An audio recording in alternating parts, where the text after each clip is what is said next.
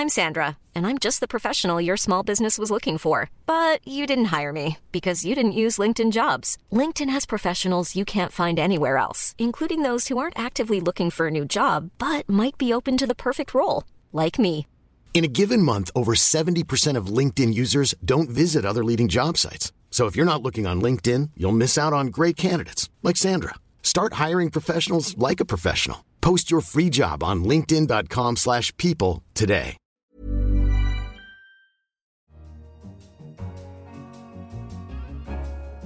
Hello, I'm Anne McElvoy, and this week The Economist asks, what do we really know about voters? My guests today are Philip Cowley, Professor of Politics at Queen Mary University in London, and Rob Ford, Professor of Political Science at Manchester University. And together they're experts on all things electoral and editors of a new anthology, More Sex, Lies and the Ballot Box, bringing together a tremendous wealth of research on many aspects of voting, everything from the question of how leaders affect referendums to how people bring their bedroom habits into the polling booth. Yes, really. So, Philip, if we start with you and our main question, how much do you think we really know about why voters vote the way they do? We know enough to know that the sort of ideal type voter, the voter who gathers all the information in, sits, cogitates on it, and then casts a reasoned, rational vote at the ballot box. We know enough to know that that person does not exist. Voters, like all people, are driven by emotions, they're driven by irrational feelings, they get things wrong, they're tribal, that they don't make these rational decisions. And that therefore the way in which often we discuss politics as being somehow the product of policy X will trigger outcome Y just doesn't function like that. Rob, how specific do you think electoral habits and trends are to certain cultures and countries? Are there big commonalities or do the differences outweigh them? There are commonalities, but there are also some differences. Things wax and wane in different countries depending on the state of politics in a particular place. So one example that we look at in depth is the role of partisanship in US politics. Obviously, when we're looking at the current presidential race, you can see an awful lot of fervent emotion being expressed on both sides. And that's now reached such a pitch of sort of emotional engagement that partisan attachments are filtering how people think about more or less everything. And the example we have of that is Santa. Some of the American polling companies have asked, who do you think Santa would vote for? And in an earlier, less tribal, less partisan era, people thought Santa was non-partisan. I'm questioning whether this is as new as you're seeming to suggest it is. And I'm thinking back to Gilbert and Sullivan. Every boy and girl who's born into the world alive is either a little liberal or either a little conservative. Oh, yes. Well, I mean, it is a very old trend. It's always there in the back of our minds, that tribal thinking. But the strength to which it gets expressed, that waxes and wanes. And that's what we see with the Santa question. In the past, Santa was seen as above politics. Now, political affiliation has become so important to how Americans view the world that they even want Santa on their team. They don't want to think of Santa as being on the other team or even just standing aloof from it all. Philip, I wondered about populism, and it's such a discussed topic at the moment. We often talk about it as if it's roughly speaking the same thing. You'll hear people put Brexit into the Maggi mix alongside Donald Trump, perhaps some right-wing populism in Europe and maybe a bit of Jeremy Corbyn on the left in Britain. Did you deal with populism and try to break down whether these things have more in common or more apart? Well, I think populism is one of those words that's used a lot in political discourse, usually to mean policies or people that I don't like, outcomes I don't like or parties I don't like, in the same way that neoliberal is used a lot just to mean things I don't like. Sometimes we talk about populism as if it's completely irrational and flawed. There's plenty of evidence that the rise in immigration led to a decline in trust, in Britain at least, both with political institutions, but also non-political institutions. It's basically just led to people trusting less. So even institutions like the police, people who are negative about immigration and think there's too much immigration are less likely to trust the police now than they were 20 or 30 years ago. Now, that's interesting because that also creates the space for parties to come up and respond to these frustrations. And something you discuss in some interesting detail here is how much voters can be convinced to vote against their own interests. But are they really voting against their own interests or just what someone else thinks is against their interest? Well, it's a little bit of both. The nature of voters' reasoning isn't entirely, you can't fit it entirely into the bin of pure Spock-like rationality, nor entirely into the bin of totally irrational. Now, a great example of this is the politics of immigration, which is obviously very high on the agenda in many countries at the moment. And if you look at how it's played out in Britain, if you ask people specific questions like how many immigrants are there in the country, how much of a threat are immigrants to your job, they're awful at answering those questions. They really don't have much idea about the scale of immigration, about the actual impact of immigration on economies or on jobs or anything like that. They get most of these questions, at least according to people who study the policy in detail, woefully wrong on those grounds. They'd fail the exam. But if you ask them something like, do you think immigration is too high or too low, their answers track the actual immigration levels pretty closely over time. So they have a sense of what's going on and they respond to it. And one of our chapters looked at what happened with immigration in the EU. And there it gets really interesting because 20 or 30 years ago, voters didn't link immigration in the EU. When did they start linking immigration in the EU? When the A8 countries joined and immigration from the EU really shot up. In the years after that, the links between views of the EU and views of immigration gradually strengthens. So somehow, by some process of social osmosis, voters are absorbing this new fact about the country, that lots of immigration is coming in from the EU, and adjusting their views accordingly. Another way to look at this is, if I asked you what the temperature was in this room, you might get the answer wrong. If I asked you whether it was too hot or too cold, you might get that question right. And if I asked you, is it hotter now than it was before, you might get that question right as well. And voters function a bit like a thermostat. And I think actually expecting them to have high levels of factual knowledge is a completely unreasonable test to expect of voters. But to expect them to respond to stimuluses, well, they can do that. You've got Sex and Lies in your title. I'm sure that's jolly useful for selling the book. But sex and elections, really? How many elections are determined by what happens in the bedroom? When we did the first book 2 years ago, and one of the chapters looked at sexual activity and found really quite different both practices and fantasies between supporters of different political parties. And in particular, it found UKIP voters had fairly low, unexciting set of fantasies and sexual practices. And we actually got someone wrote to us complaining. She said she was a UKIP voter and her sex life was great with her husband, and therefore our research was wrong. And the temptation obviously was to write back and say, well, either A, you're an outlier, or B, maybe your husband's a Lib Dem, because the research showed that they were absolutely filthy. And what about internationally? I mean, the British are certainly always convinced that the French are having a much sexier time in politics as elsewhere. But how much do we think that either what happens in the bedroom or the perception of it has affected politics, continental Europe or beyond? One thing we did look at was the degree to which people on the left or the right of the political spectrum in different countries are satisfied with their sexual lives. And we found, interestingly enough, that the French are different in this respect.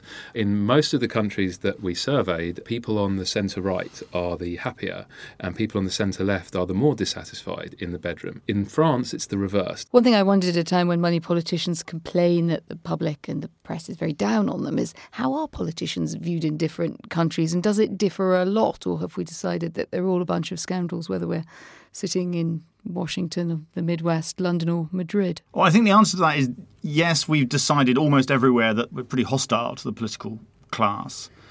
But there are some differences between countries. So the British are actually less likely than the French or the Spanish, for example, to see their politicians as corrupt or hypocritical, but they are more likely to see them as sort of overindulged. That we're negative about them is the constant. What we're negative about changes from country to country. And football, there is a lurid claim that football might explain Labour's post-referendum conundrum. Some of us are sceptical about this. Which of you is responsible for football? Probably we both are responsible, although I'm in a criminal court, I would get the heavier sentence, I think, for the football claim. This is based on looking at where football clubs are, looking at the constituency that they're located in, and then how that constituency voted in the referendum. And what you see really clearly in that is the sort of political geography of the Brexit vote playing out. For one thing you don't notice, which you do if you look at the party composition of those constituencies, a really obvious trend which you see with party composition, which is that the Premier League is overwhelmingly Labour, and as you move down the leagues, it becomes more Conservative. And that's because the Premier League largely is big cities and the Conservatives are not in big cities, and as you move down the leagues, you get smaller cities, towns, and they're more Conservative. If you look at the Brexit vote, you don't see that. There's almost no difference between the Premier League and the lower leagues, and that's because the north-south thing and the big city thing has failed to hold for the Remain camp. It was an example of how Labour didn't deliver. The thing that I think is really telling is if you look at the club in the most pro-Remain leaning constituency, that is Bristol Rovers in Bristol West. If you look at the club in the most pro-out constituency, that's Port Vale in Stoke-on-Trent North, they are both Labour constituencies, both the most pro-Leave and the most pro-Remain. And in fact, almost the second or third pro-Remain constituency is Islington North, Arsenal, Jeremy Corbyn. There is Labour's problem for you in a nutshell. Rob, you were smiling seraphically as this was being laid out. Do you agree with this, that we can extrapolate problems, demographic problems for parties from minutiae like football team support or indeed other behavioural observations? Well, I think that they can throw a very interesting light on things. So what the point about Port Vale and Bristol Rovers and Arsenal illustrates is that Labour and the Conservatives both have a lot of Remain voters and a lot of Leave voters. But Labour is unusual in having people and places that are really at the extreme tails of the distribution in both respects. So you're getting very, very Leave-oriented places with MPs who are suddenly having to face an electorate that's really, really animated about this issue of Brexit in terms of wanting to get out. And then at the other end, you've got very, very Remain places like Bristol and Islington, whose MPs and activists and Labour voters are equally animated in the opposite direction. So it's about not just direction of preferences, but what it illustrates is something about intensity of preferences too. Can I almost turn your question round? Because you asked us what we can learn about politics from football. One of the things we are constantly trying to do is the opposite. What can we learn about people from politics? Sometimes people think you should study elections because they're important, which is true, they are important. But things can be important without being interesting. Elections are also interesting, and they're interesting because they're about people. Who votes, who doesn't, why they vote, how they behave. And I think one of the things we try to do in studying elections, and I think one of the reasons we find them so fascinating, is because of what they tell you about people. How much do pollsters tell us about people and what they're going to do? You've had a long argument in Britain about how pollsters got the last general election on the whole rather wrong. But as we look into the American election, do you think that there's much evidence that pollsters there will be able to avoid the kind of traps that have ended up with them often being caught out in Britain? There's a couple of reasons for more optimism about the accuracy of the polling in America for the coming election. One of which is that American elections get decided state by state, and you've got lots and lots of state-level polling done by lots of different companies. So there's this varied ecosystem. That helps, I think. The other thing is it really is a two-person contest, which makes it much easier for the pollsters to really calibrate what they're trying to do. But if that was true with an in-out vote on Brexit, why was that so difficult for pollsters? Because the difference with a referendum is that a referendum is a one-off event. I mean, the last one we'd had on the question of the EU was in 1975. And one of the things that pollsters do when you pop the hood and look under the hood at the engine of what a poll is trying to do is that they'll use people's past political behaviour, who they voted for, whether they voted at all, in order to balance up the kind of sample they're getting. The problem with a referendum is that you don't have that information. You don't have any information on how they've voted on a similar question before because they haven't, and you don't have any information on whether they'll vote at all. A lot of the error you saw was in places, for example, very safe areas like Sunderland, Newcastle, typically quite low turnout in general elections. Lots of new people coming out to vote.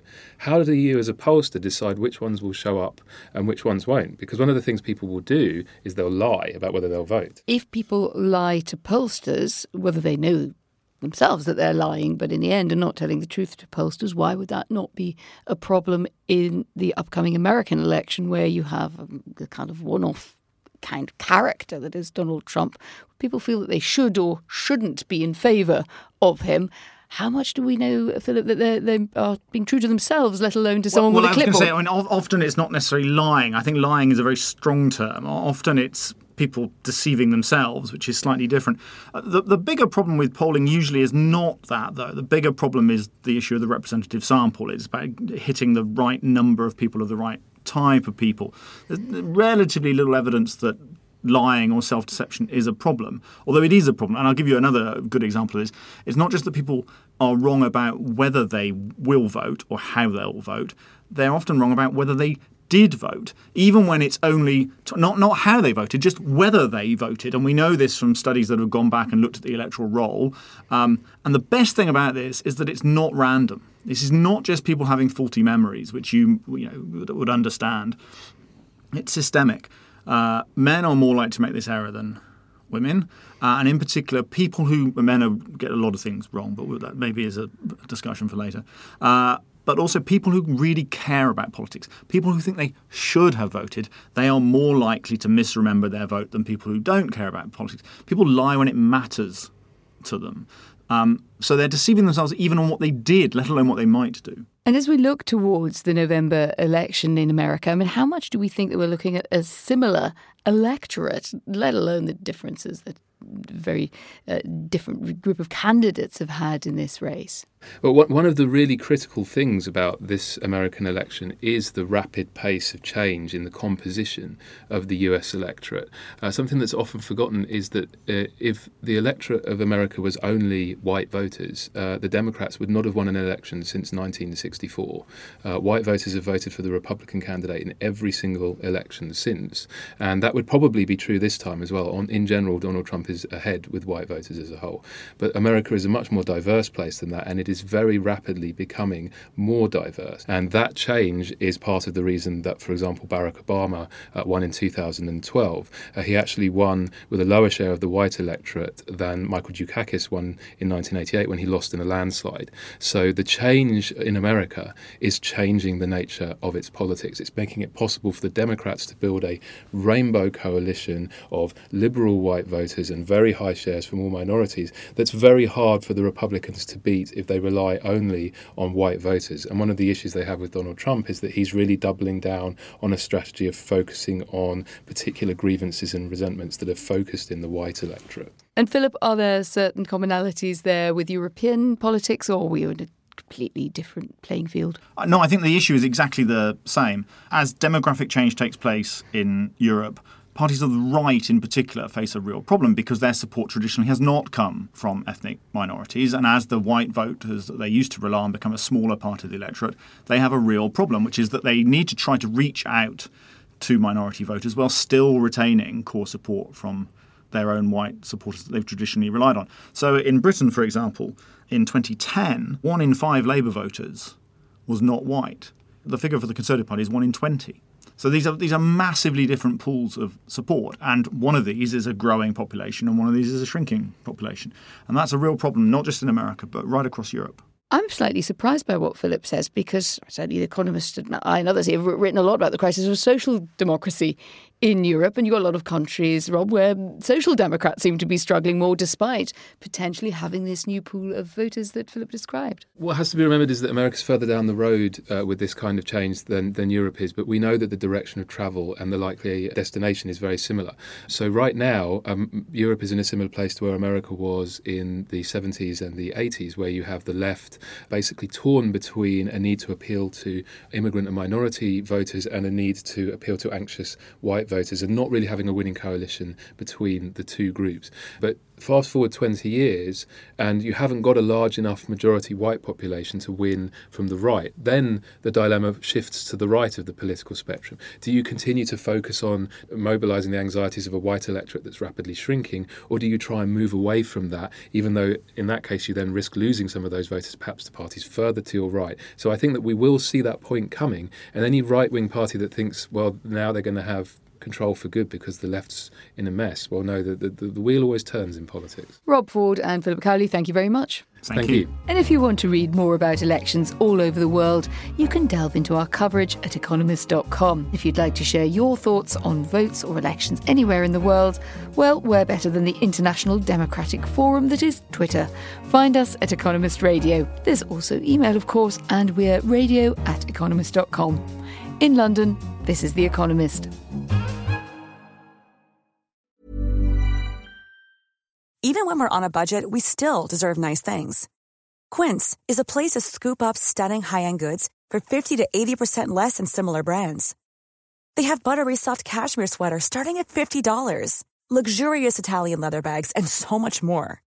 Plus, Quince only works with factories that use safe, ethical, and responsible manufacturing. Get the high-end goods you'll love without the high price tag with Quince. Go to quince.com/style for free shipping and 365-day returns.